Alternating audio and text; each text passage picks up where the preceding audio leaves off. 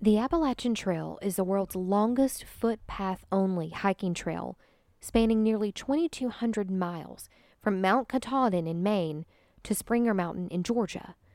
According to the Appalachian Trail Conservancy website, nearly 3 million people will hike the Appalachian Trail this year. Its terrain ranging from benign, family-friendly trail paths to treacherous, mountainous peaks that only the most experienced hikers can and do survive. So it's no surprise that people go missing on the Appalachian Trail every year, some by choice and some by circumstance. These are the stories of two of those hikers, Geraldine Larget and Paul Parr. I'm Annie Weebs, and this is Serial Spirits.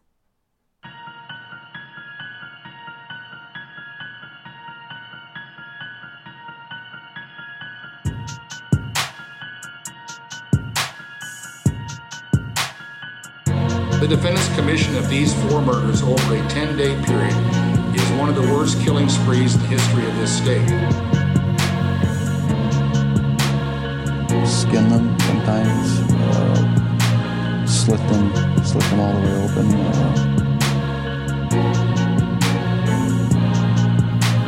I'm here looking for the spirits of anybody that still remains.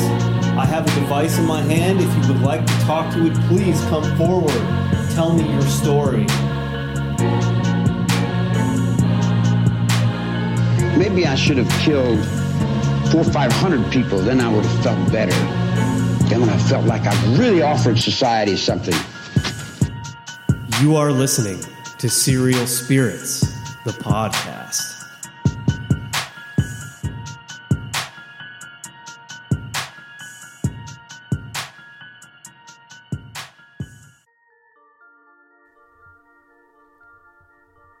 Have you ever wanted to just unplug from the modern world and leave it all behind? To bring new meaning to the old adage, not all who wander are lost? Well, that old saying takes on an entirely new meaning when talking about the deaths and the disappearances of hikers on the Appalachian Trail. In 2013, 66-year-old Geraldine Larget left her home in Tennessee to start her nearly 2,000-mile hike on the Appalachian Trail. Geraldine, or Jerry as her friends knew her, was a retired Air Force nurse who intended to hike the trail over the course of about 6 months. Geraldine loved the outdoors. It wasn't uncommon to see her leave for the woods, carrying her wildlife and bird-watching guidebooks. She had even attended a hiking camp for a number of years. When she wasn't outdoors, she was with her family, her church, or doing her other pastime, quilting. Prior to setting out on her journey, Geraldine made practice runs on the trail, mapping out a route and the times that it took to get from point A to point B, and she began keeping a meticulous trail journal, documenting the ups and downs of the process. Geraldine began her hike in Harpers Ferry, West Virginia, along with a friend who was meant to make the hike with her. But along the way, the friend was forced to leave the hike to deal with a family emergency, leaving Geraldine to hike the remainder of the trail alone. George, Geraldine's husband of 42 years, was scheduled to meet her at pre-planned stops along the trail to provide Geraldine with the supplies and to ensure her safety along the way. There seems to be a real sense of community amongst the hikers on the Appalachian Trail. Many of them leave their old personalities behind and adopt nicknames along the way. When these hikers stop at hostels and lean-tos to spend the night, they usually identify themselves by their nicknames.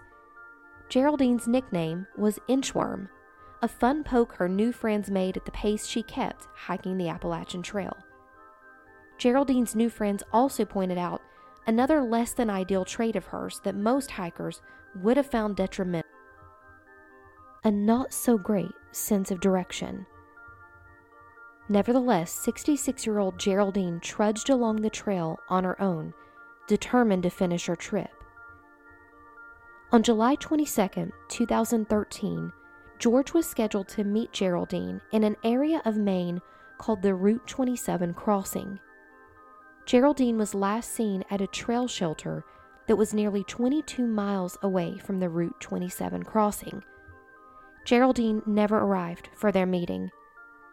What George didn't know was that Geraldine was lost and attempting to text George with her whereabouts and ask for help. At 11 o'clock that morning, Geraldine texted, quote, "In some trouble, got off trail to go to BR, now lost. Can you call AMC to see if a trail maintainer can help me? Somewhere north of Woods Road, XOX, end quote. You might ask yourself how she got so lost just stepping off the trail to go to the bathroom. Geraldine was following the Appalachian Trail's rules of leave no trace, which says that hikers must remove themselves at least 200 feet from the trail to relieve themselves, and then either bury their waste in toilet paper or carry it out in sealed bags. Geraldine was in one of the thickest parts of the trail here, which would have made it nearly impossible to see the trail from where she was using the bathroom. Geraldine's text to George never sent. She tried 10 times over the next hour and 30 minutes to try to send the text, climbing to the top of the hills to get a better signal. The next day, still lost, she tried to send text for help again. On July 23rd at 4:18 p.m., she attempted to text George, quote, "Lost since yesterday, off trail 3 or 4 miles. Call police for what to do, please. XOX, end quote. It was the last text Geraldine would ever send. When Geraldine had not appeared at their meeting place by July 24th, George notified the local authorities. Search parties began hiking the trail, looking for any sign of her.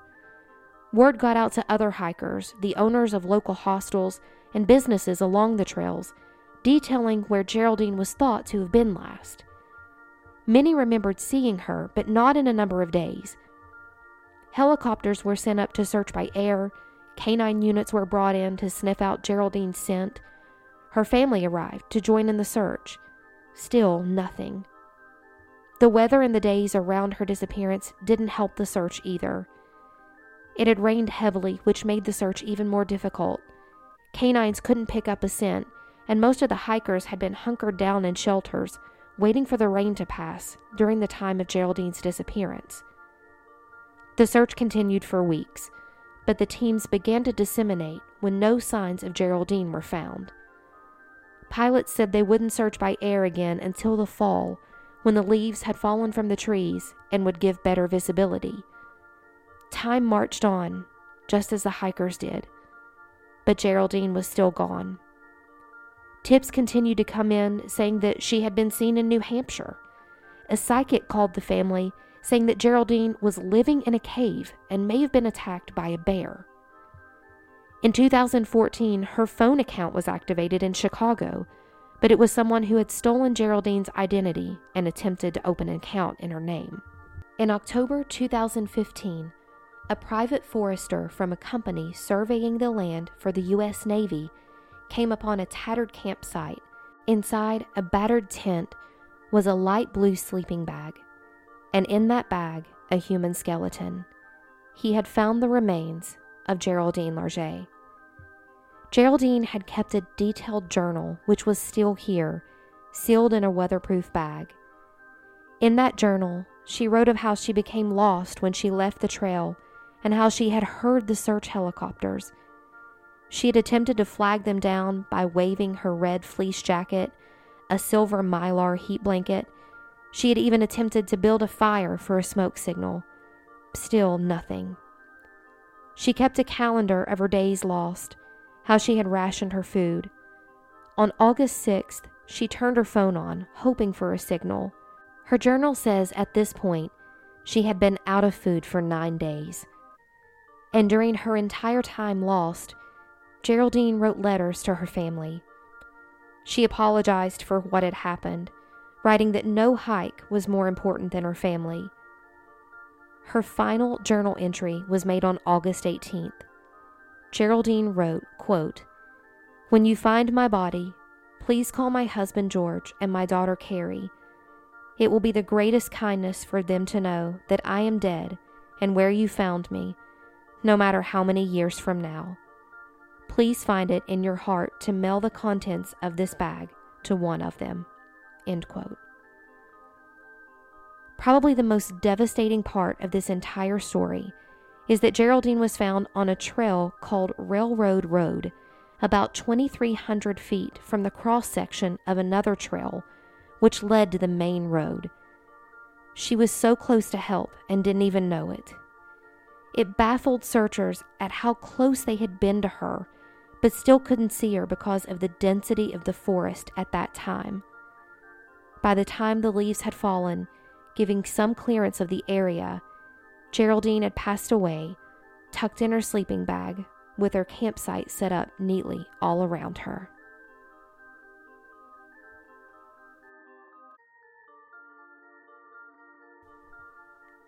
Serial Spirits will return right after this short break.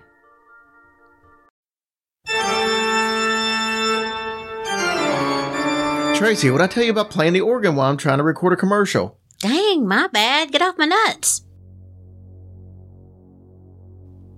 Hey, Hillbilly Horror Stories fans, I'm Annie Weaves. And I'm Brendan Shea. We are paranormal investigators and hosts of Serial Spirits Podcast. We're excited to be a part of the Hillbilly Horror Stories 6th anniversary live show at the Old Hospital on College Hill. We have had the privilege to investigate there, and wow, is this place active. Hey guys, it's Jerry. And Tracy? We are so excited to have Annie and Brendan with us on Saturday, August 20th at the Old Hospital on College Hill in Williamson, West Virginia. You will hear both shows do a live version of our podcast, and then everyone will get a tour of the hospital. Get your tickets today at hillbillyhorrorstories.com. And don't procrastinate, because seating is limited.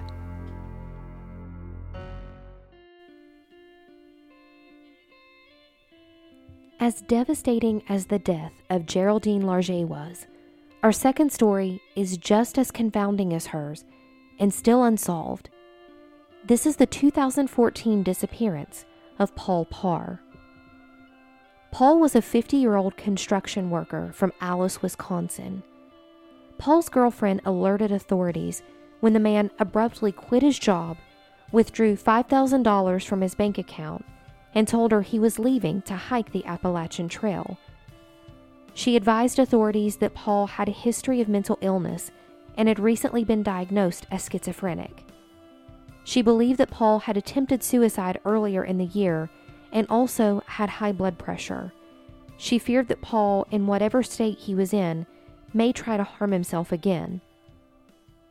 Sightings of Paul after his disappearance began on June 5, 2014, when a man fitting his description walked into the Wallace E. Interpretive Center in Neels Gap, Georgia. The center is the only man-made structure that actually passes through the Appalachian Trail and acts as a hostel and a mail stop at one of the trail's southernmost points. The woman working the front desk at the Wallace E. Center said that a man laid a set of car keys and $200 down on her desk and asked her to watch his car.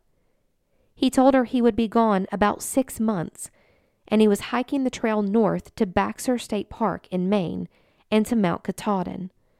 The woman agreed to watch his car, and he left.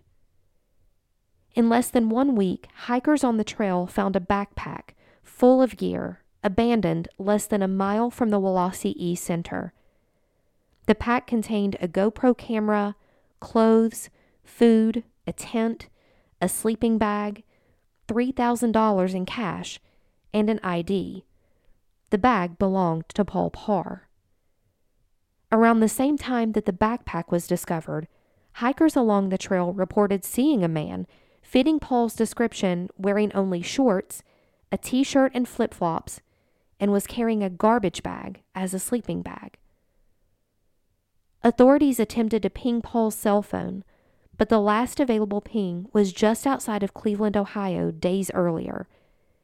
It appeared that he had turned his phone off days before arriving in Georgia. After finding all of Paul's belongings abandoned on the trail, authorities feared that he had left for the Appalachian Trail to die by suicide. But reports of sightings of Paul in the coming weeks seemed to say otherwise. On June 7th, Paul was seen at Deep Gap, Georgia, and again on June 8th in Plum Orchard Gap, Georgia. On June 10th, a hiker who had been staying at the Standing Indian Shelter in North Carolina said that he spent the night sheltering with Paul. He said that Paul spent the evening reading the New Testament and discussing religion.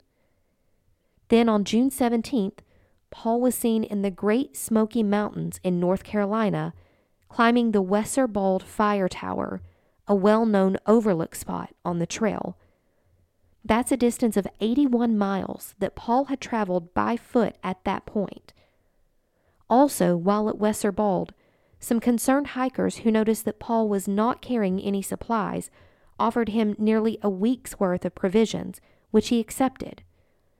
So it gave authorities hope that maybe Paul began his trip on the Appalachian Trail not to end his life, but to find himself somewhere along the way. Paul's brother stated that, at home in Wisconsin, Paul was an avid outdoorsman who loved hunting and fishing. Maybe this was a good sign that Paul would reemerge at some point and reach out to family to let them know that he was okay. But soon after these sightings, the trail of Paul Parr went cold. Reports of sightings stopped despite the bizarre missing persons flyers distributed throughout the park by the Union County Sheriff's Department. The flyers had a picture of Paul with the following description, quote, "Missing person, possibly suicidal. Should you come into contact, do not approach. Also, should you come into contact with an unfamiliar odor, please mark the area and notify Union County Sheriff's Department immediately at 706-439-6066, end quote. I combed the internet for more information in regards to the disappearance of Paul Parr, and not much more exists. The last bizarre detail I found came from a site called AppalachianTrailCafe.net, which is a blog forum for people interested in hiking the trail. On September 4th, 2016, a user named Traffic Jam responded to a user named Jim Blue in a discussion thread about another missing man named Patrick Flaherty. Traffic Jam said, quote, "This situation reminds me of Paul Parr. Jim Blue, I met a man named Paul Parr near Newfoundland Gap. He was hiking with a kid's book bag and wearing flip-flops. You meet all kinds of people out hiking," end quote. If you have any information on the disappearance of Paul Parr on the Appalachian Trail, please contact the Union County, Georgia Sheriff's Department at 706-439-6066. Guys, thanks for listening to this week's episode of Serial Spirits. Please, if you like what you hear, feel free to leave us a 5-star review. That helps other podcasters find us, and we really appreciate all the love and support that you've given Serial Spirits over the years. Please don't forget our upcoming event with Hillbilly Horror Stories at the Old Hospital on College Hill in Williamson, West Virginia on August the 20th. It's going to be an awesome event. Tickets are on sale at hillbillyhorrorstories.com. We would love to meet you guys out there. Until then, kids, creep it real. Bye-bye.